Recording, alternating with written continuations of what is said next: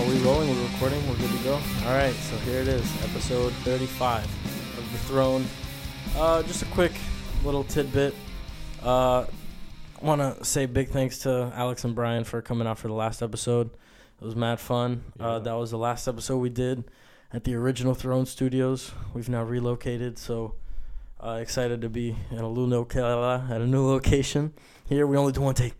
With my boy from Born Beneath, Renee. What's up, Renee? How you doing, bro? What's going on, Juicy? Chilling out here, man. We got my main man, Lou, on the fucking mixers back there.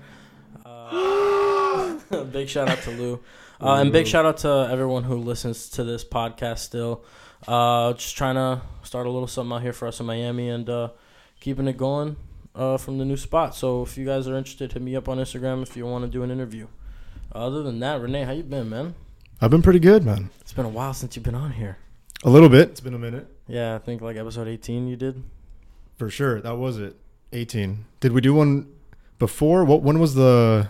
Oh, I forgot about the bridge. Yeah. When was that? Was that before or after the Born Beneath? I think it was after. That was... it was definitely after. After, yeah, for sure. Yeah. My first time doing the podcast was with Lewis, my singer. Yeah, with Lou. Oh, Yeah, his yeah. name's Lewis? Yeah. I always thought his name It ain't was Lou. something different because there's an O in it. No, just how it is. Lou. L-O-U.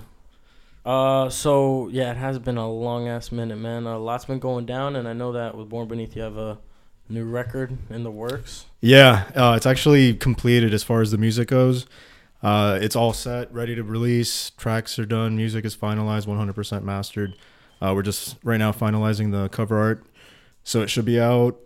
I mean, for sure, we want it out by Thanksgiving. So maybe mid-November. Okay. But it'll be in your hands shortly. Oh, okay. Well, hey, man, I ain't mad at that. How long you guys been working on it? Way too long. That record, we started working on it about a year and a half ago. Actually approaching 2 years, believe it or not.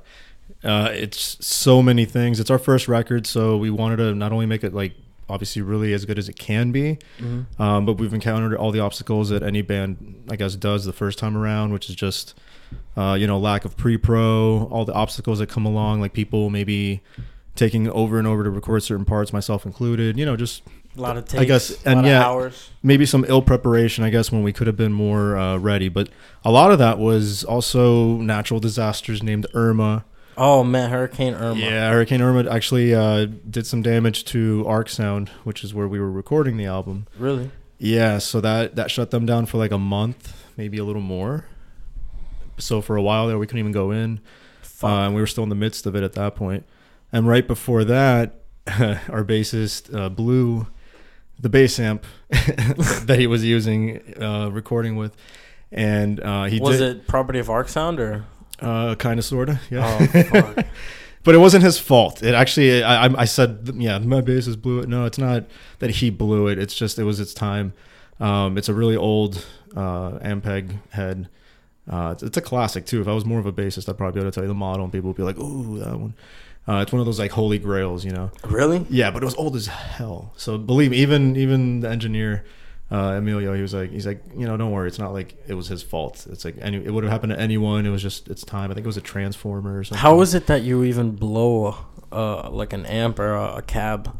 A variety of things. I mean, it was certain things with age, like the transformers and stuff. And then obviously, if there's tubes involved, tubes obviously have a lifespan. So it could be a variety of different things. Circuitry in the motherboard. I don't know. Just like with any electronic, it all has its time. But if you run it hot, like if you run amps really hard too, if you're up on stage with it every night, like if you're a touring band or something, those amps, their lifespans are quite a bit shorter than others because they get used heavy and often. What is the deal with tubes? Is it like eventually they just blow out or what? Yeah, it's a bulb, in the end. Oh, really? Yeah. So it's made of glass? Yeah. Fuck. Yeah, they look. I mean, they're cylindrical glass bulbs. They is that what's glowing after the amp turns off and shit? Yeah, and while it's on. Like as soon as you turn it on, you'll start to see them warm up and they usually fizzle like bright orange or red. But not all amps are Blue. tube amps, right? No. Tube amps, generally they're a little bit higher end due to the fact that they are more professional both in terms of like sound. I mean, it has that really like old school throaty sound that guitarists love, especially when you crank them. So that's the thing. Like if you're playing loud with a band and a drummer, a tube amp's the way to go. Okay. Like the other kind of amp that's mainstream is like a solid state amp, and those they're fine and all, but I mean I've played through a bunch, I've owned a bunch, but as soon as you crank those, you just start going like all ape shit. And what's the difference between one of those amps and a tube amp? And like, I mean, because our guitarist Dave, he uses a Bugera and it's a tube amp. I'm pretty sure because he's had to repair the tubes on it. Mm-hmm. So I'm saying, like, is it worth it as opposed to getting something where you're not having to fix a part that you know is going to break eventually? Yeah, it's wear and tear. That's like saying you won't get a car because you got to replace the tires eventually, you know. But, like, if you have an option of having a car that you never have to replace the tires on, right? Which is not the case, but I'm saying, like, there's amps where you don't have to worry about changing tubes on them, right? And they're just as good, or no? It's relative. That's like a subjective opinion that, I mean, I'll put it to you this way. With all the shit I just talked about, tube amps being like kind of the, I guess, on paper better of the two, a legendary guitarist by the name of Dimebag Darrell, he used solid state. Okay. You know, so that's one testament that it's all about personal preference, man. I mean, he also used Dean, right? Like, not a lot of people use Dean. I guess you could say that, yeah. He went through a period, I think, where he was using Washburn too, but yeah. But yeah, those Dean, like Razorbacks? Whatever. Yeah, I think they're called Razorbacks. Yeah, those are now, I guess, classic. I always thought that was like a sick looking fucking guitar, dude. Like, it's cool, but man, it's exaggerated. It's huge, it's very isn't pointy, very sharp, and it looks huge. I've never actually. I don't think I've heard it's fucking huge. Like, I mean, they have like the kid ones. Like my friend had like a kid. Like I think it's called a baby one. Like a baby. There's some shit. A baby. Like razor, I don't know. Yeah. back or whatever the fuck. Yeah, Razorback. Baby Razorback. But, it was dope, dude. It was light blue with yellow lightning on it, and it said like, you know, Dimebag custom and shit, whatever. Yeah. Dude, it was such a dope looking guitar. It probably had a skull on it somewhere. No, it did not. It had lightning. And maybe it did, and I didn't fucking notice. It should have lightning and skulls. But it was like one of the dopest guitars I'd ever looked at. But it was a lot smaller than the real Deans. Like, you see him holding ones, them shits like take up half his body. Yeah, that's true. Do you like big guitars like that? What do you play? I mean, I'm sure you guys brought it up on the fucking bridge, but I was zoned the fuck out. I had no idea what you guys were talking about. You fell asleep twice. I'm sure I did. We were on a lot of substances. I was on some drink. Speak for yourself. I was on some smoke. Straight edge, people. Yeah. Renee is straight edge. No, but totally. What guitars do you play? Well, I think when it comes to terms of like body shape, I'm traditional. I like the Strat style. I guess it's kind of boring to some people, but it's just comfortable. You know, I've played V's and I've played Explorers and even Les Pauls and stuff and SGs. Like, they're all fine. They all have their own character and their feel. But at the end of the day, like, just the most comfortable one to me is like the traditional, like, Strat style. Word? Yeah. I heard a lot of people talk shit about Strats in general. What's your general consensus on the Stratocaster? You might have heard that. It's a classic. You might have heard that because you're surrounded by metalheads. Yeah. So in the metal realm, I mean, unless you're like Iron Maiden, I guess. Which Dave loves. He plays a Strat. He plays that guy's custom Strat or whatever. Dave Murray, I guess. Yeah. Yeah. That's because they're both named Dave, too. Probably. DM, dude. There. Maddox Murray. Hey, DM. Look at that. It's meant to be. But what's your consensus on the Strat? Oh, it's a great instrument. Like I was saying, in the metal realm, it's frowned upon because typically Strats have single coil pickups, and that equates to like not as a thick, chunky sound, and it doesn't run as hot. So it's like it doesn't sound great if you're playing like, I guess, you know, sludgy death metal or something. It's just not what you want to pick up. Okay. You know, but a lot of lead guitarists swear by it because of just like the tonality that you get out of it, the feel. But those are like, you know, some of the shred guitars like Yngwie and Eric Johnson. But so when it comes to the pickups, what's the difference between like a single coil pickup and, I mean, what are the other options that you have?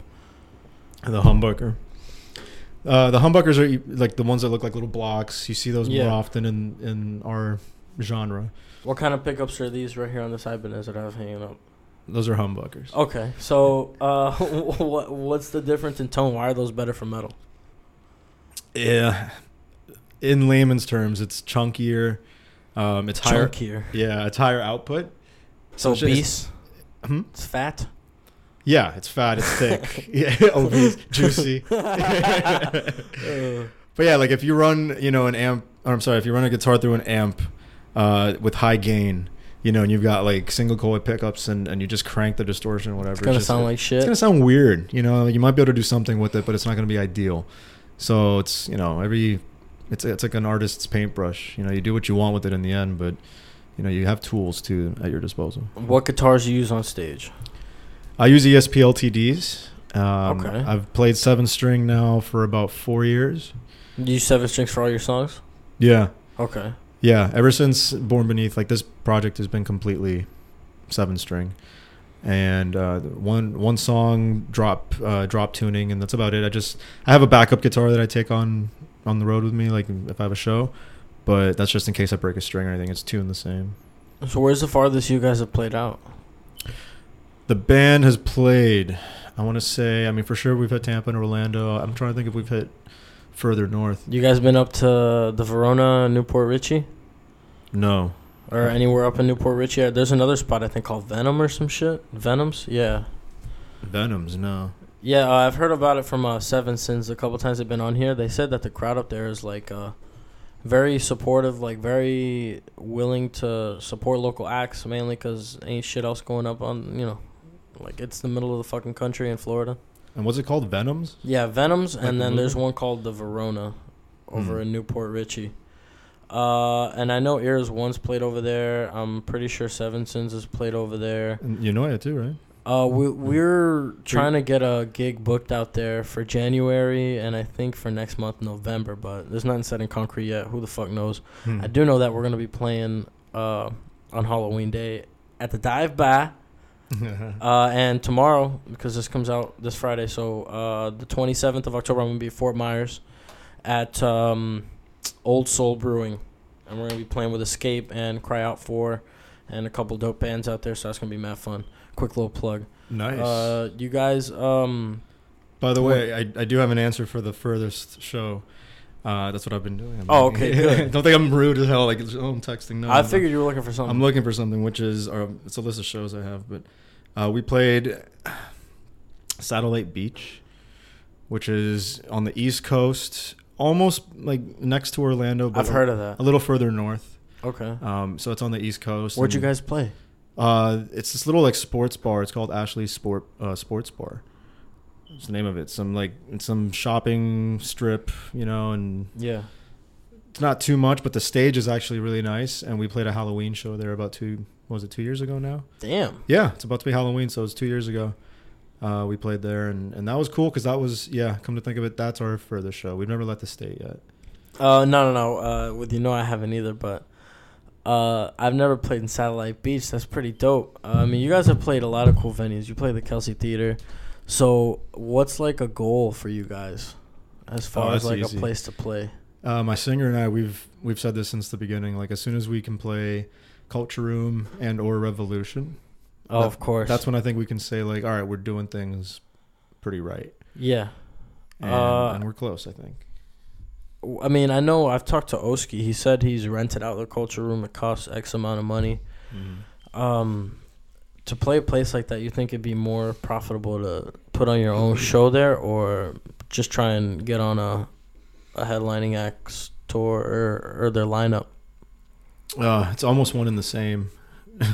Because if you get like an opening gig, for example, Cannibal Corpse is playing Culture Room. I think it's early December, late November. I don't know when it is exactly, but I know it's coming up.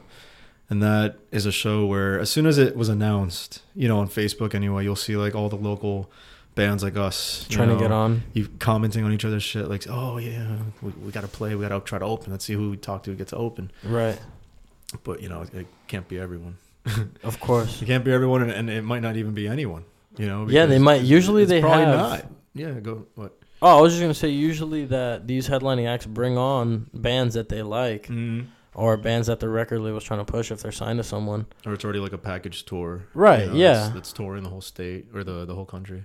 Yeah, there's usually opening acts already. So I've seen acts come down here, and I've thought about doing the same thing, but I don't know. I don't know if anyone's really seen any success doing that, especially when you see 2 opening bands on the bill already. They probably only have the venue for a certain amount of time. Yeah. What happens a lot from what I've noticed is even in the cases where there are a package deal, like, you know, let's say Cannibal and then 2 openers that are touring with them, almost every city that hit, they'll have like one band that they just somehow scout and then they have open.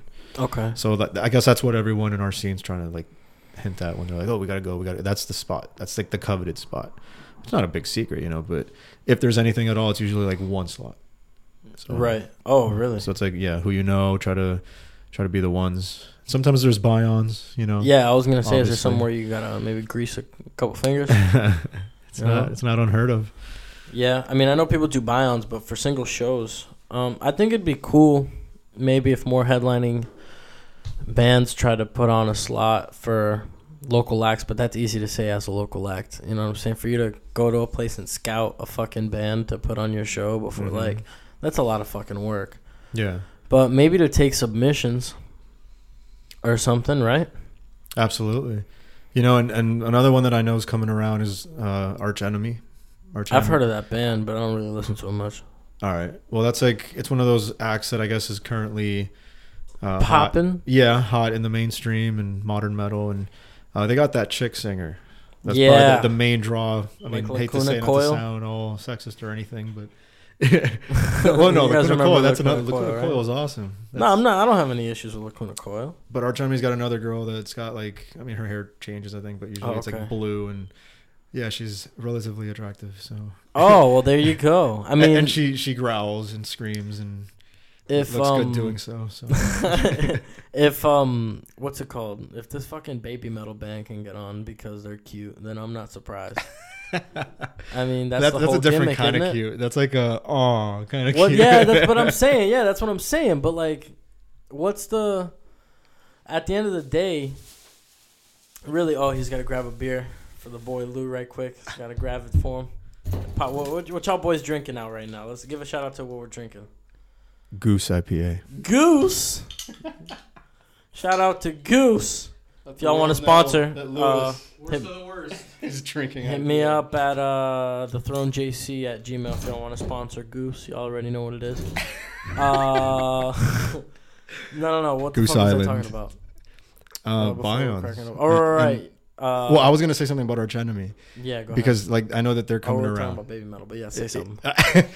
No, I was just to put the pin on that. It was just a matter of like I know that they were coming around, so that's the type of band. Because it's also a matter of like if that tour is happening, there's got to be a manager assigned to that tour that like scouts everywhere that the tour is stopping. Every city, they're like, all right, who's gonna be the candidates? You know, maybe 5 in a pool, and then they like, okay, let's do deeping or yeah. It'd be nice, man, but a lot of the times, who the fuck is gonna put in extra work to put somebody else on? You know what I'm saying? Like, yeah, it's an afterthought. yeah, that's why I feel like it'd be cool if they did submissions. It'd be easier. You don't gotta send a scout to every city. It's like, all right, we're gonna do this tour.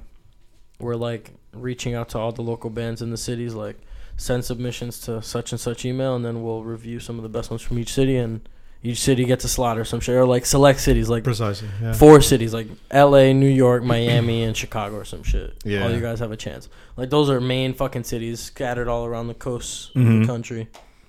That'd be dope. But I don't think anybody, I mean, like, it'd be like if a band like Metallica did that, that's all it would take for a band to get on.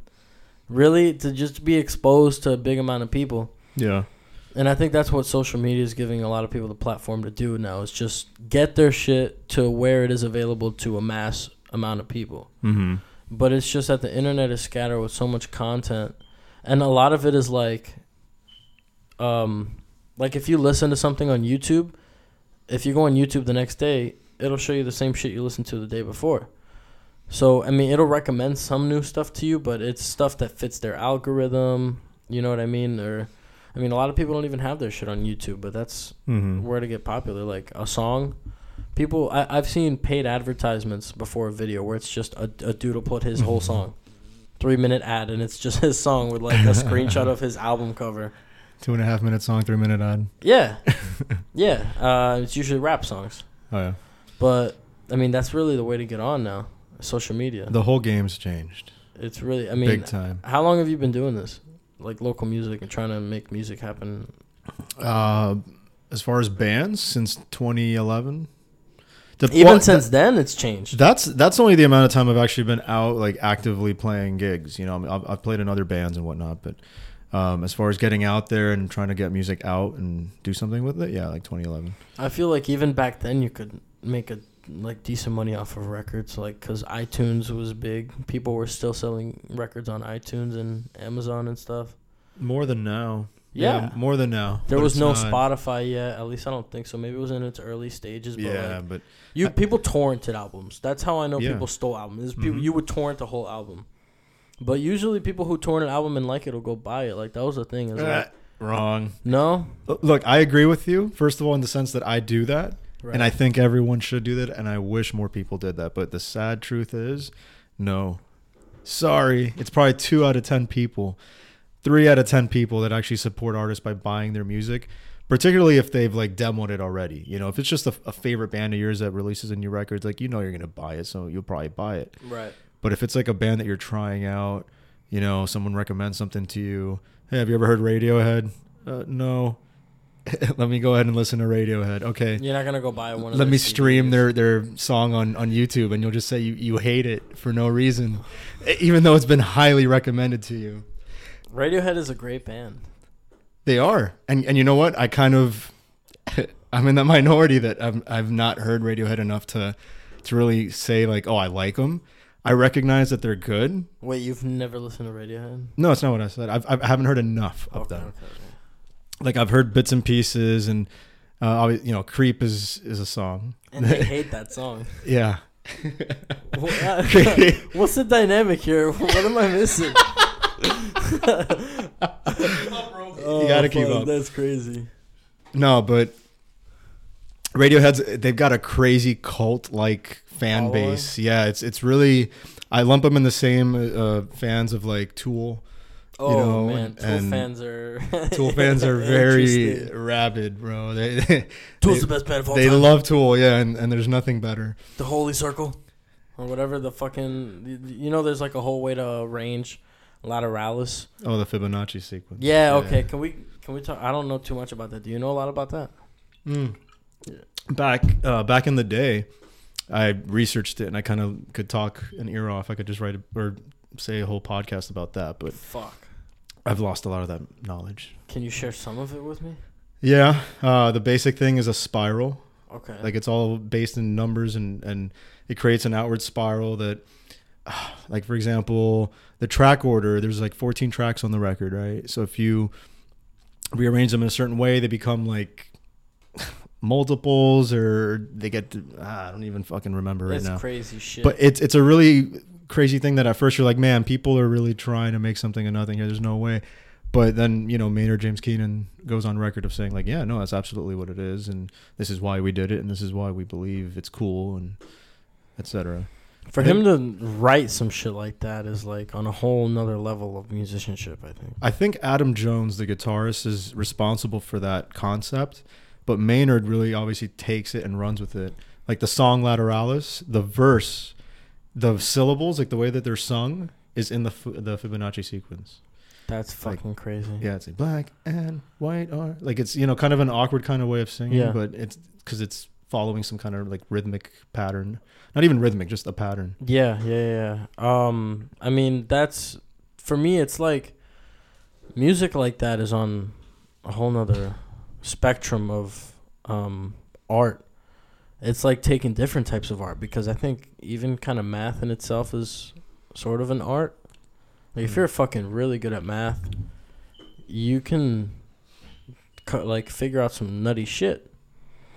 So for me, if you're setting up a whole fucking math equation in a fucking song and making rhythms out of it, like, you're on some other fucking level, right? I mean, math rock is hard enough already. Go ahead and pause that for me. Pretend that, I mean, even when it comes to drumming, for me, like a song like Money by Pink Floyd, it's in 7/4 time.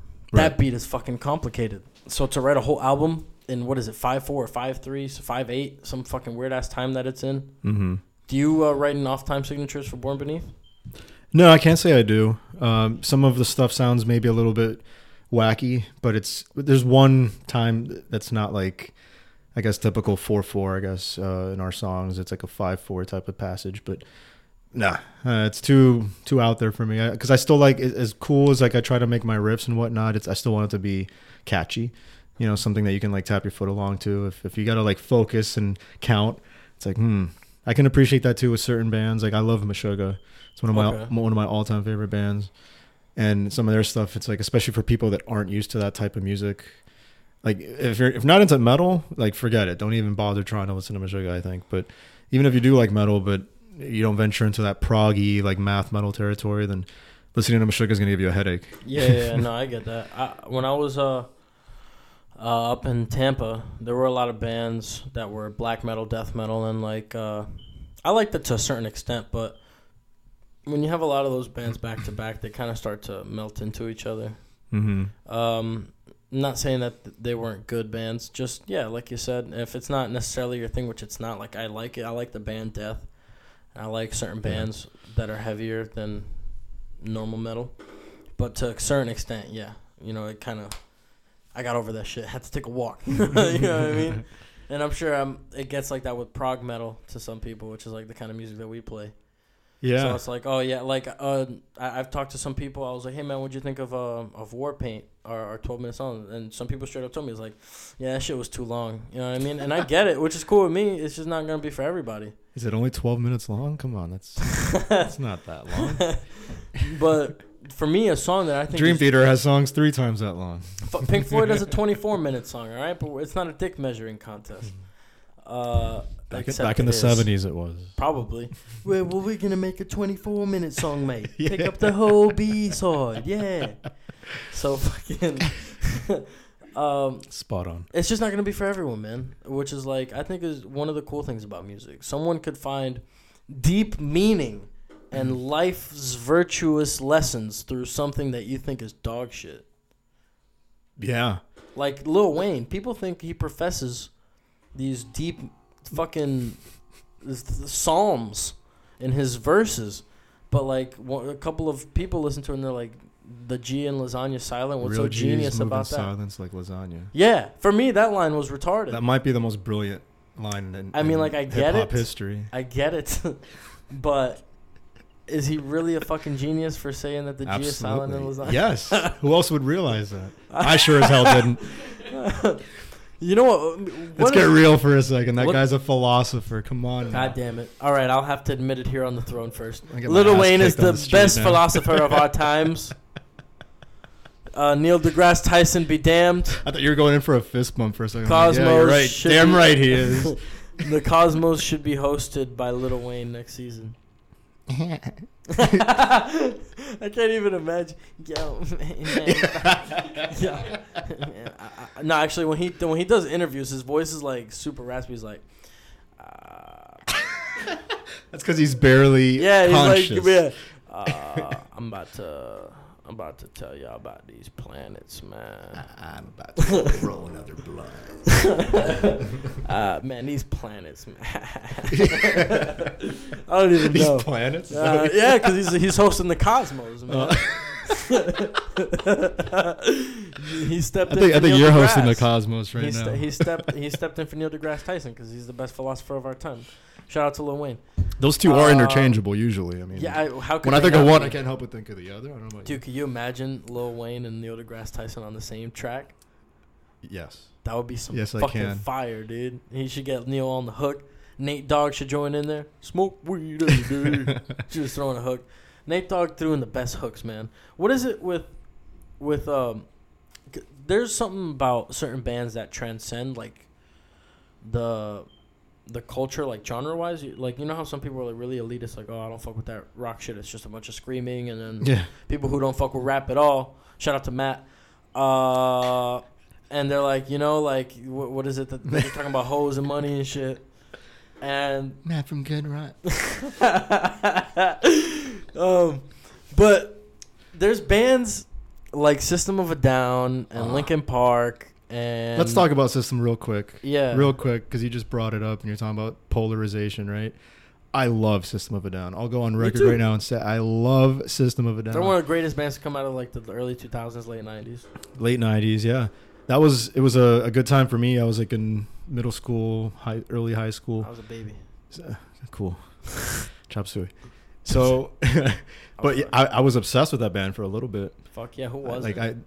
That was one of those bands where like I was like really head first into like playing guitar and learning riffs and songs.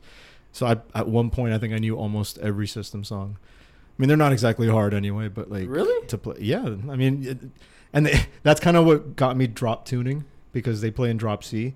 So like back then, especially, I was a lot younger, still learning. I was like, drop C. I had to like look up how to put my guitar that way, and once I figured it out, I'm like, oh, it sounds really cool and heavy.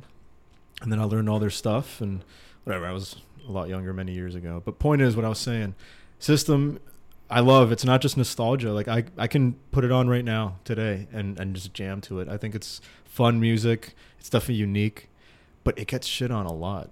I know a ton of people that they're like, System, no, what year is it? You know. Really? Unfortunately, I've honestly, that's what I was gonna say. To me, System is one of the bands that even people who don't listen to metal, for some reason, they love the song Chop Suey, they love the song Toxicity, they love the song BYOB. True. Yeah, no, you're right. It breaks ground in the sense that it reaches into like people who don't listen to metal. Correct, but that was one of the first metal bands that I got into. If anything. Those songs though, the ones you just named, I think it's all the hits from Toxicity, mm-hmm. the title track Chop Suey, and then Aerials. Remember that? BYOB too. Yeah, that was huge. BYOB was like, dude, huge. Everyone knew BYOB, man. Yeah. I mean, and then they put in a rock band. There was this thing called radio back in the day. Yeah, good point. That's where I first FM heard radio, Tool, man. And I would hear BYOB like 7 times a day. The Pot, man. You remember when The Pot came out? Yes, I do. 06, 93 Rock. Oh, you're talking about music still? Yeah, I still remember. I was like, The Pot, dude. That record was like. Do I remember? I was like, is he really talking about sticking his finger at someone's like? I thought I was mishearing that song, but that was the first Tool song I heard, and then I think it was Schism after that. Hang on, back up. What were you just saying? You know the lyrics. He's like, "Who are you to put your?" Who are you to wave your finger? I was like, am I hearing this right? Is he really mad about some dude sticking his face in his, sticking his hand in his face? Because there's also Stinkfist. You know that song? No. Track 1 from... See, this is the first Tool song that I'm hearing as a child. You gotta understand this. Put this into context. But to this day, you don't know the song anymore? I've heard 10,000 Fists, or 10,000 Days. 10,000 Fists. 10,000 Days. You got fingers and fists on the head. Yeah. That's a different band. Yeah, I know. That's the start. Fuck you. I know 10,000 Days, and I know Laterals, but I haven't really heard that much before those. Okay, you need to do yourself a personal favor. You've never heard the album Anima. I've heard it like once, but I never put too and much. Probably not even like straight through. You probably heard like most of it in some pieces. Some song about a hooker, right? Yeah, that's like the least interesting track. Okay. No, but track 1, it's called Stinkfist.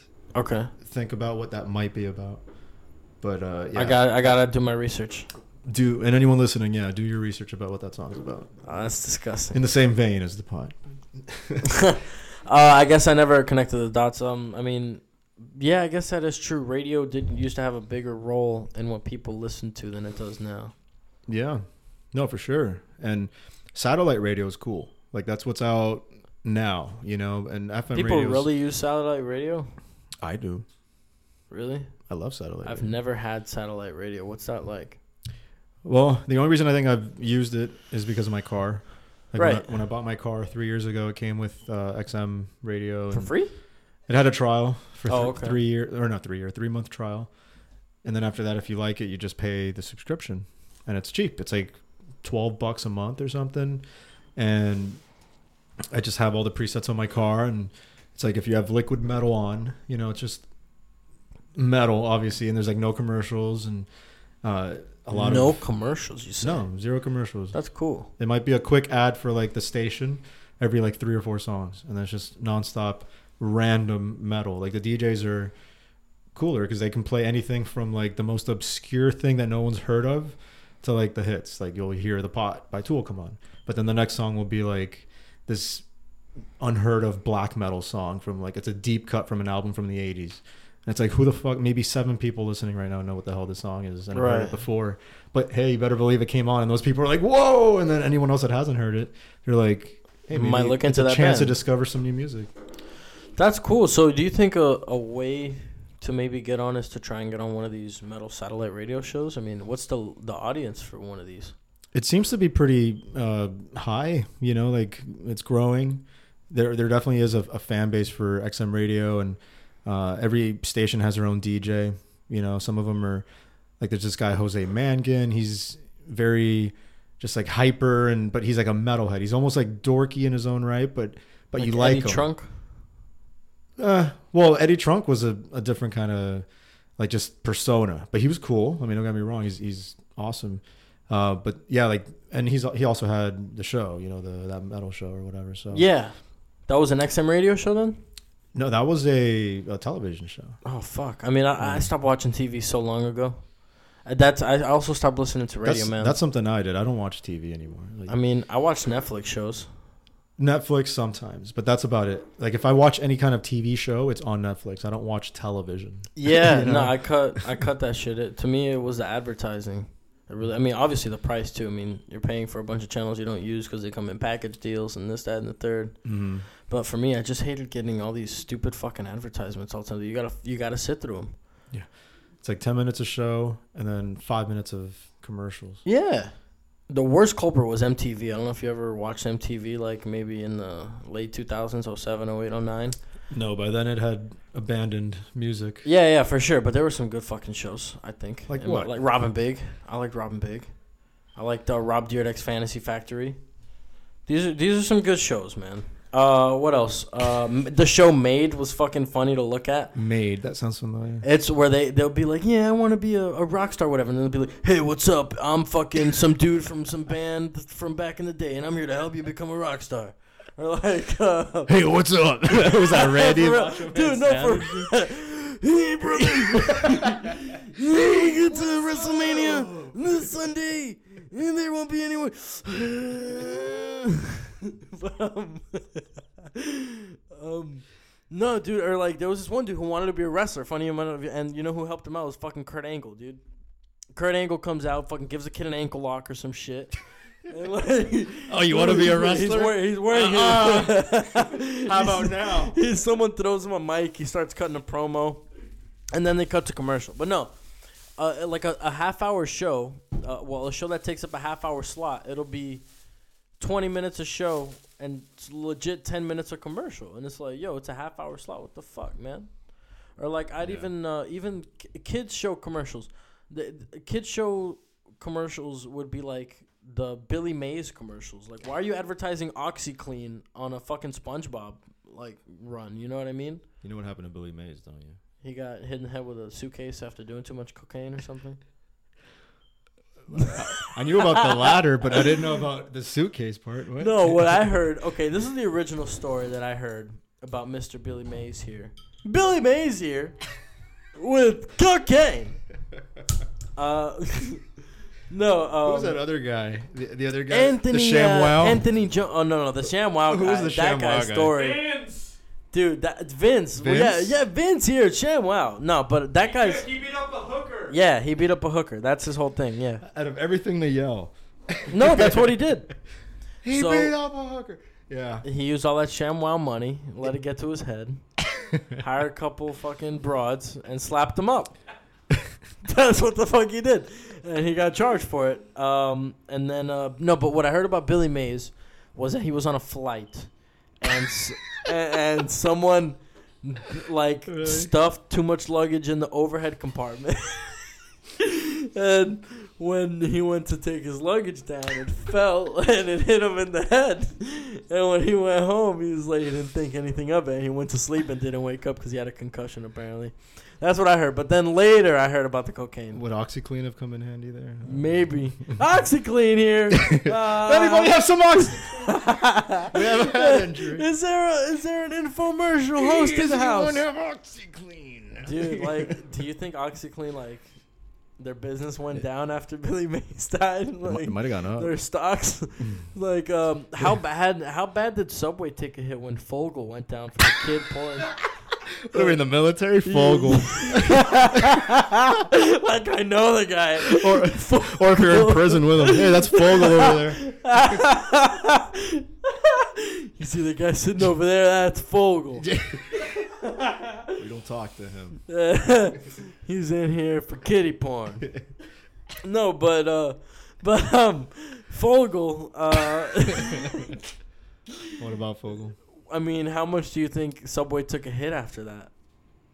That probably was not too pretty. I think it wasn't that great for them. Like, I remember for that line graph probably went.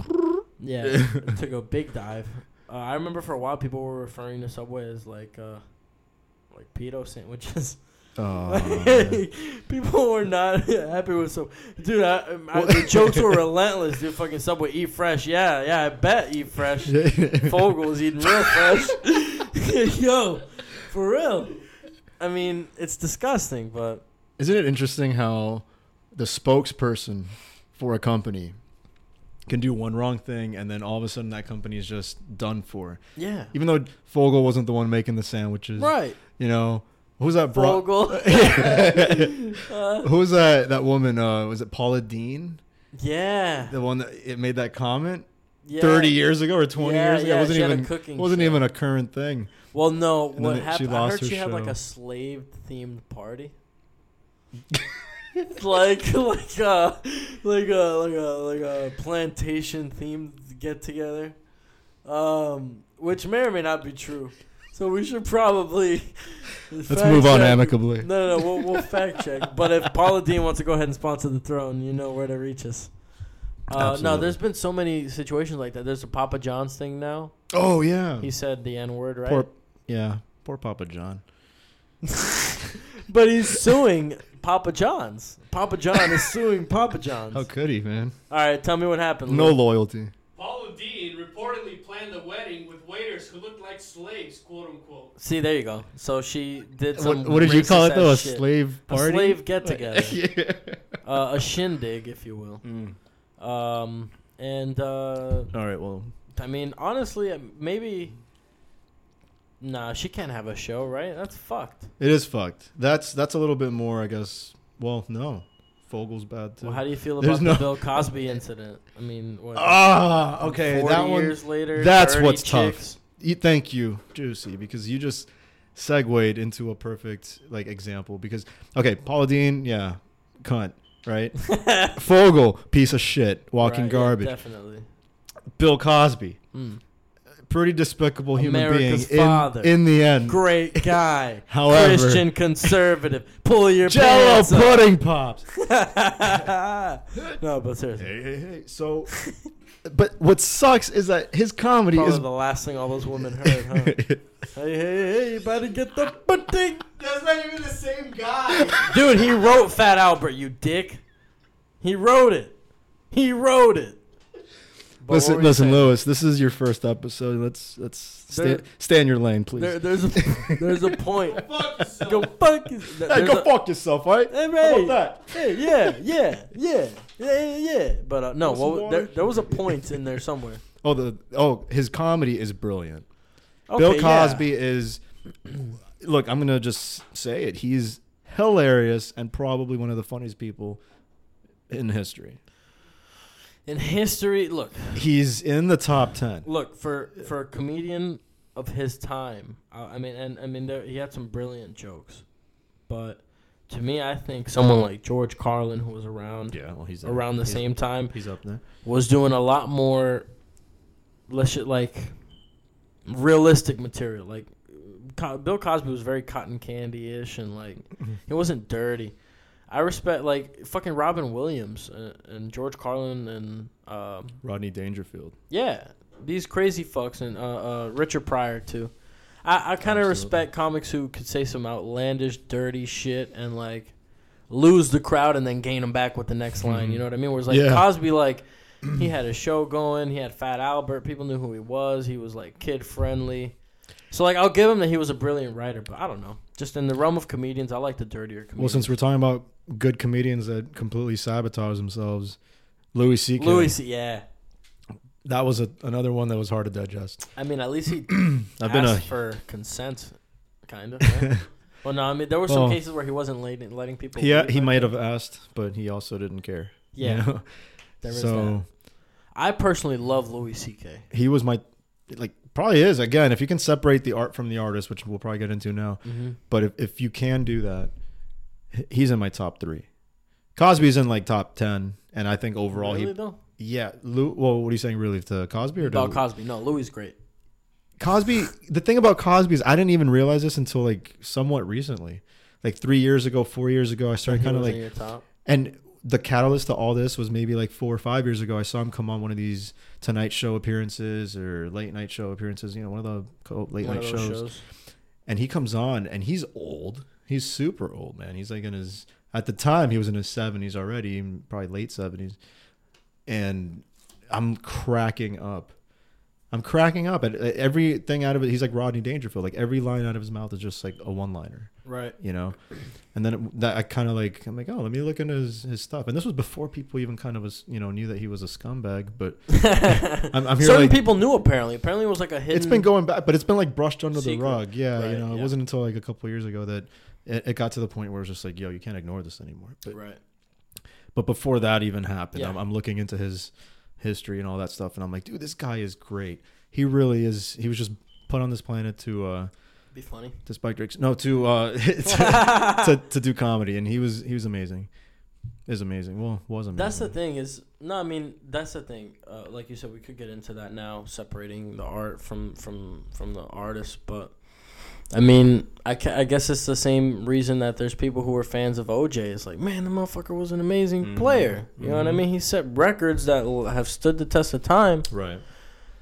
But he fucking murdered somebody, 2 people, and got away with it. And like, yeah, it's kind of weird. And he did beat his wife and shit before he killed her. And I mean, it's the same shit with a lot of artists. Biggie used to sell crack to people and ruin lives. Same thing with Jay-Z. Jay-Z used to sell crack, and like that shit. Maybe they don't do it now, or maybe they weren't the big time dealer. But at the end of the day, anyone you're selling crack to, you're just making their life worse. Or what about Tim Lambesis? Who the fuck is that? As I Lay Dying. He's the guy who put a hit on his wife a couple years ago. What the fuck? You never heard about this? No, I did not. You know about this. I don't fuck with As I Lay Dying, so. Neither do I. I can't say I'm a fan or have heard their music, but that's a band that I have plenty of friends that listen to them. Some of them used to listen to them. Because of that. The guy, got caught because it was like an undercover detective that he tried to hire. Right. That's fucked. So it just blew up in his face. So he's in jail now or what? He was in jail. He was just recently released. Wow. Like this happened like 2 or 3 years ago, and then he just Is this the band out. that just like started re-releasing material again? Yeah, that people were going. And it's the same singer? The same singer. It's the original lineup, like reunited. The guy who got... I've had people on Facebook sharing songs of this fucking band. They've only put out, I think, 1 track or 2 tracks. Yeah, I know, but there was some people on my Facebook that were sharing it like dumb excited about it, and like this dude put out a hit on his wife. If you listen to that, they got back together. They released the track. I heard it. I'm not I can't. I've never listened to them. I've heard in passing maybe one or. Excuse me, I'm getting fucking hiccups. I've maybe heard 1 or 2 songs in all my years, but I heard this new song just because it was like being thrown all over the place, and because of the controversy, I was like, let me hear this song. I'm like, holy shit, this is pretty good. Who is this band? Let me go back and check them out. But that's that separating art from artists. You got your fan base is split in half, and you know what's funny too? They're a Christian band. What? Yes. And that like their lyrics are all like inspiring and clean for the most part. Like it's all very then it's bullshit. Positive stuff. It just seems kind of bullshit. Yeah, that's the big thing. He's a hypocrite. He's a fake, and he's just Those are very valid accusations to make. They said he was on like roids and stuff though, because he was heavy into like bodybuilding and stuff. I don't think that's an excuse to put out a hit on your wife. I don't know. I mean, like, I guess I'm not gonna say. Yeah, you never know. Maybe she tickled him a little too much. But no. Metal singers don't like that. Yeah, they don't. But do you know from experience? No. No. What I was just imagine it's hard to like growl while laughing. Yeah, no, you can't. It's impossible. Try it. Try it now at home. No. Yeah. I'm just saying. When you have someone... At least one person out there did it. Who has some fucked up shit like that, I still don't think it's right to say they're untalented or that they make shitty art. But it is appropriate to understand that they are a shitty person, and that's probably not someone you should look up to. Right. In a way other than maybe be inspired by their art. But it's fucking weird. I think you can, maybe not easily, but it's definitely possible to separate art from the artist. And then I'm not saying I expect everyone to. I know it's impossible in some cases and for some people. But me, it's like, I try my best. I try my best to think that Cosby is just hilarious and Louis C.K. is one of the funniest people on the planet. And, all these other atrocities that are committed, everyone's human. So shit happens, I suppose. But at the end of the day, if they're doing something that positively influences your life and you get something out of it, it's like, let's just focus on that then, and... No, I agree with you in that regard. I just feel like when it comes to certain things that people did, like for me, it's a lot easier to forgive a Louis C.K. than it is a Bill Cosby because of the severity of the crime committed or the wrong committed. So for me, someone who's roofied over 30 ladies and banged them is worse than over someone... a few decades. Right, yeah. Something that was... like a thing that went on for a long period of time. And I'm sure his wife had to be fucking in on it or knew that something had gone on because there had been previous lawsuits that had gotten thrown away and like certain accusations throughout the years that have been, like you said, brushed under the rug. So it's not like she was completely oblivious to the situation. Like Hillary Clinton knows Bill Clinton's a fucking dog. She knew.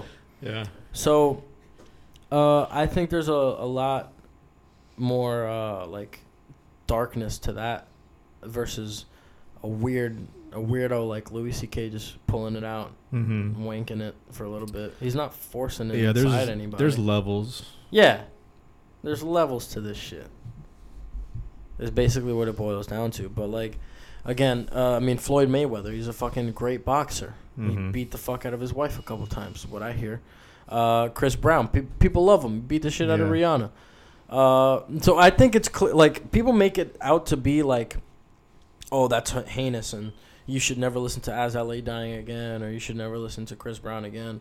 But they're very willing to forgive an artist that they like. Like me, I don't like Chris Brown. It's easy for me to say fuck Chris Brown. I don't fuck with Chris Brown. I don't like his music. But you would have said that anyway.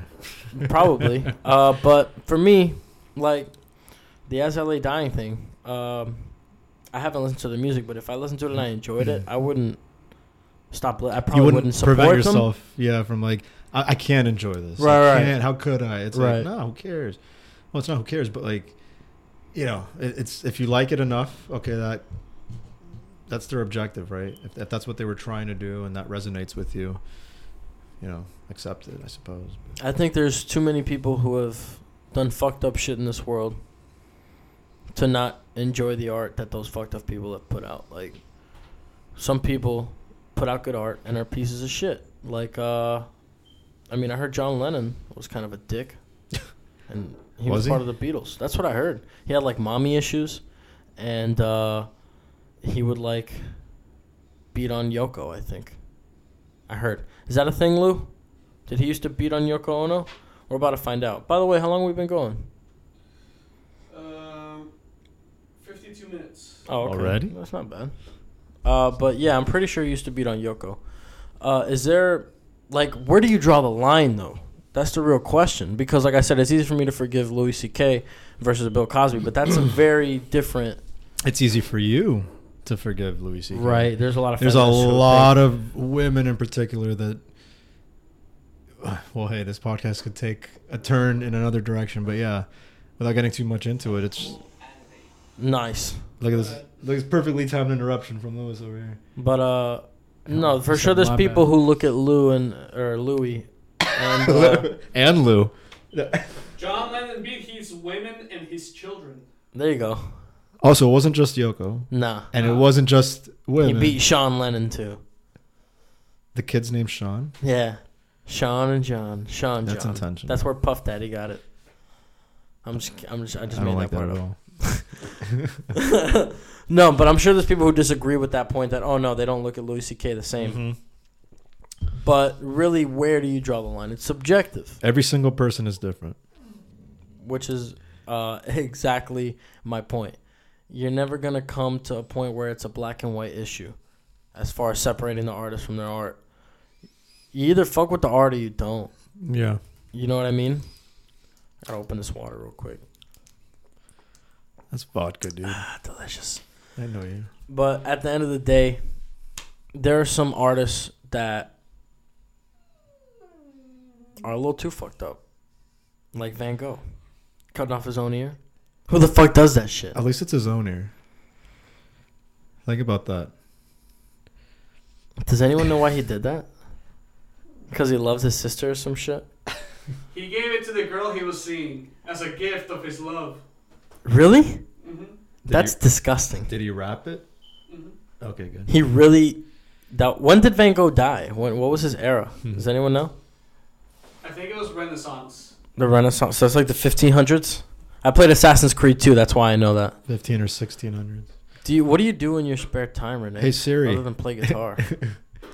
Well, that's a very... What are we, on a date? Yeah. I like long walks on the beach. Fuck yeah. I walk on the beach while playing guitar. Do you let your hair down too? Like Fabian or Fabian? If the wind's right. The wind's always right on the beach. For real though, we both know you don't like no fucking long walks on the fucking beach. I don't like the beach. I hate the beach. Really? Yeah, can't you tell? I actually, you know what, dude? I don't fuck with beaches. If I had a choice, I'd rather go to a pool. Pool, yeah, I mean, pools, I don't know. I wouldn't even shower if it was optional. Just hate the water. No, I'm playing. But the beach is okay. It's too much sand, bro. Like, I mean, I dig the water. I dig the environment. But, bro, there's always sand everywhere for days afterward. Yes, sand in my vagina, dude. Is that coming out on the audio? It is, huh? Let me see if I can pause it real quick. So, when it comes to the album, Tremors, I wanted to talk about that again before we get out of here and wrap this bitch up. What's your writing process like? Pause. We gotta keep that shit. Yeah, what's your writing process? No, okay, well, let me tell you what I mean by that. When I say like, when you guys write songs, do you guys jam out ever? Like, just jam, like, yo, I have this riff. What can you play to this? Yeah, I mean, we try.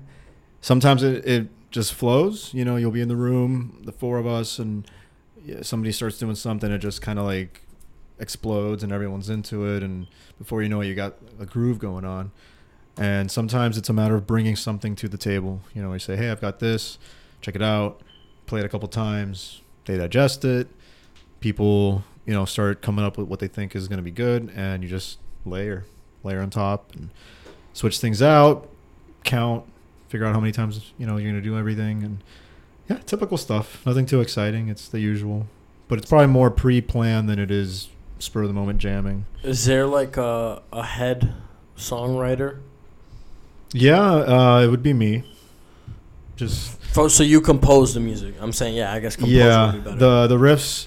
I mean, the basic structures of the song, as far as how it starts and the body of it and how long it runs and kind of the material, the material itself, whatever the song consists of, it's usually my, like, doing, and then bass will come later, drums will come later, and vocals, me and Lou, we have an interesting dynamic too, where he's presented lyrics to me before, where I read the lyrics, and then that gives me an idea. Like, it sparks a creative riff or something. Yeah, sometimes it'll be more like of a mood or a feel, an ambiance, a theme, something I'll read, and I'm trying to like tap into like what he's thinking, what's going on in his head.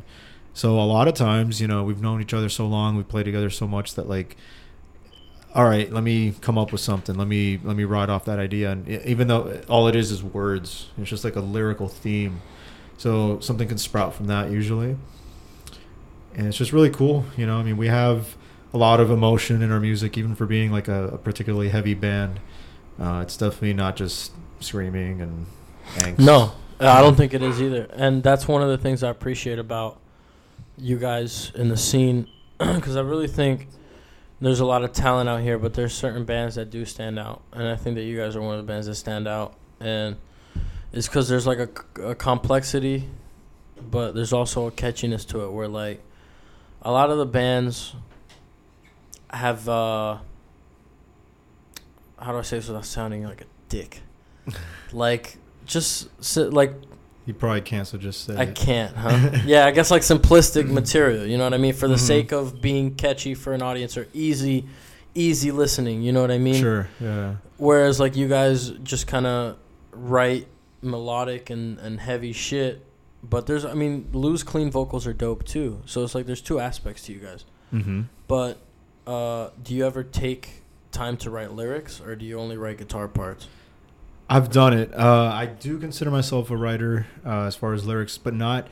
I can't say that too much because, like, you won't hear it in Born Beneath, you know. But on my computer, I've got files upon files of just like over the years I've written, whether it's at 4 a.m, maybe not completely sober, or in the middle of the day, just I don't know, after work or something. Like it just anytime it sprouts, like I will write and I put thoughts down.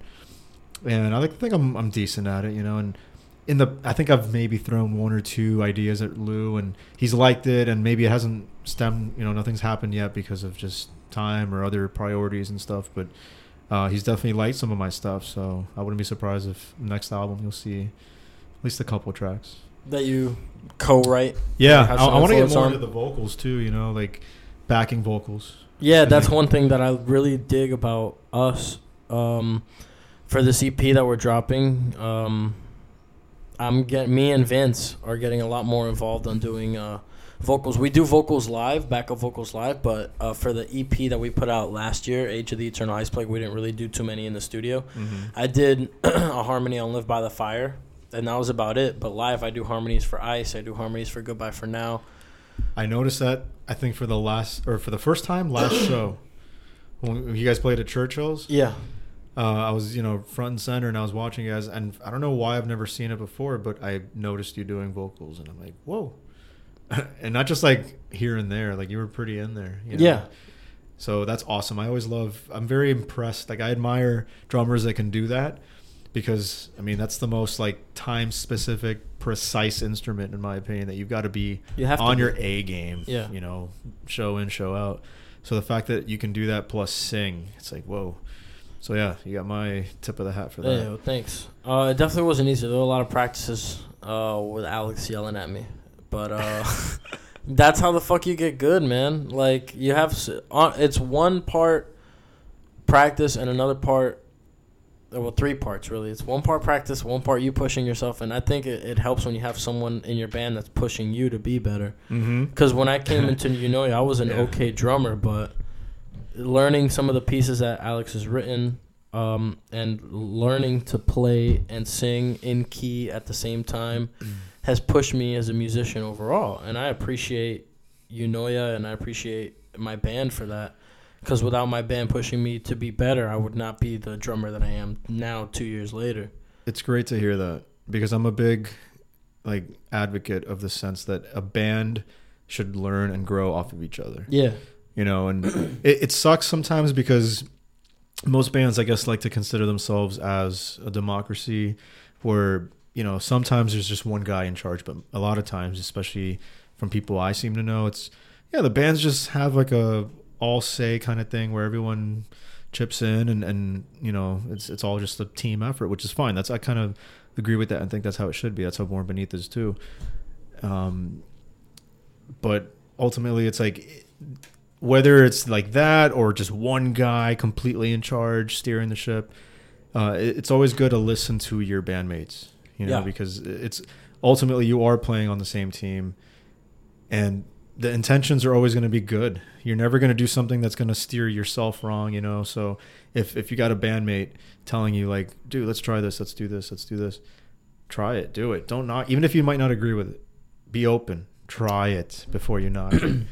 I think that's very important for a band to succeed, is everyone, for one, to be on the same page, have the same goal, but also, to be open to suggestions. And sometimes, this is the thing is with me when I first got in the band, is I would shut down ideas coming from people who knew more than me about music. And like Alex and Brian, who, I mean, they take their time to... I mean, our whole EP was recorded in-house. Alex and Brian recorded, and then Brian spent a month at least mixing and mastering it. So these guys have put the hours and the time in just to studying music theory. And in the beginning, I was very close-minded on certain things, but it's once you become more personable and like you allow yourself to kind of take criticism better and shit. Yeah. It's honestly, I've grown as a person being in a fucking band. Having to collaborate with other adults who don't have to take your shit, like, Yeah. it humbles you, 'Cause especially when you're in a room and you're not the smartest person in the room. Sometimes it's hard to not let like ego and pride Very hard. get in the way. Yeah. You know, but in the long run, you got to just sit back and look at things from different angles, because Yeah. it's so easy to just be like, you're wrong, I'm right. Mm-hmm. But that's not always the case, you know. And like I said, it's all about good intentions. Everyone in the band has good intentions. So Yeah. try everything. You know, don't knock anything down. Just see what sticks. Yeah, I have a great amount of respect for bands. I mean, and the fact that, I mean, bands who have done something. Because dealing with 4 other people's personalities isn't always the easiest thing to deal with. When they have different opinions on a part, or just different opinions on maybe even a gig to play. Some people don't want of to play course. certain gigs, or some Yeah. people think they're above certain time slots. Dealing with that shit is hard enough. So I think you got to leave that shit at the door. Yeah. And I think at this point, thus far, we've done a pretty decent job at that. It was a bit of a rocky road at first for me, but they had already been doing it for a couple of years, and this was my first serious band, so it took me a little bit of time to understand that I'm not always right. You know what I mean? Right. Yeah, which I think is a very important lesson for everyone to fucking learn. And you know what? I'll say you, for being your first serious band, as you say, like, you're doing pretty well for yourself. This is a great band. I think I got lucky. You know, you're amongst great people, man. Yeah. I respect every single one of those guys. You guys are all amazing. And Thank you're you. one of my all-time favorite locals. Like, I for sure. appreciate that shit. Shed a tear right now, man tear. With that being said, is there anything you want to talk about Tremors or anything before we wrap this bitch up and get out of here? Well, this will be for sure the last time I say coming soon. Yeah, it's coming soon. For real. It's gonna be right now. Next time we have you gone, It's almost Halloween. It'll be out by Thanksgiving. The music's done. It's literally. I mean, I just gave you 4 tracks. Now I gave JC half the record. That's for me, not for y'all. Not for y'all. In fact, if you put it anywhere, I'm gonna kill you. Okay, so Deal. for your ears only. But other than that, it'll be out soon, within the month. You know, Thanksgiving time, ringing the new year right, and then yeah, we'll be back on playing shows. A lot of shows in support of the record, hopefully sooner than later. If you guys do an album release party, you already know. You're in.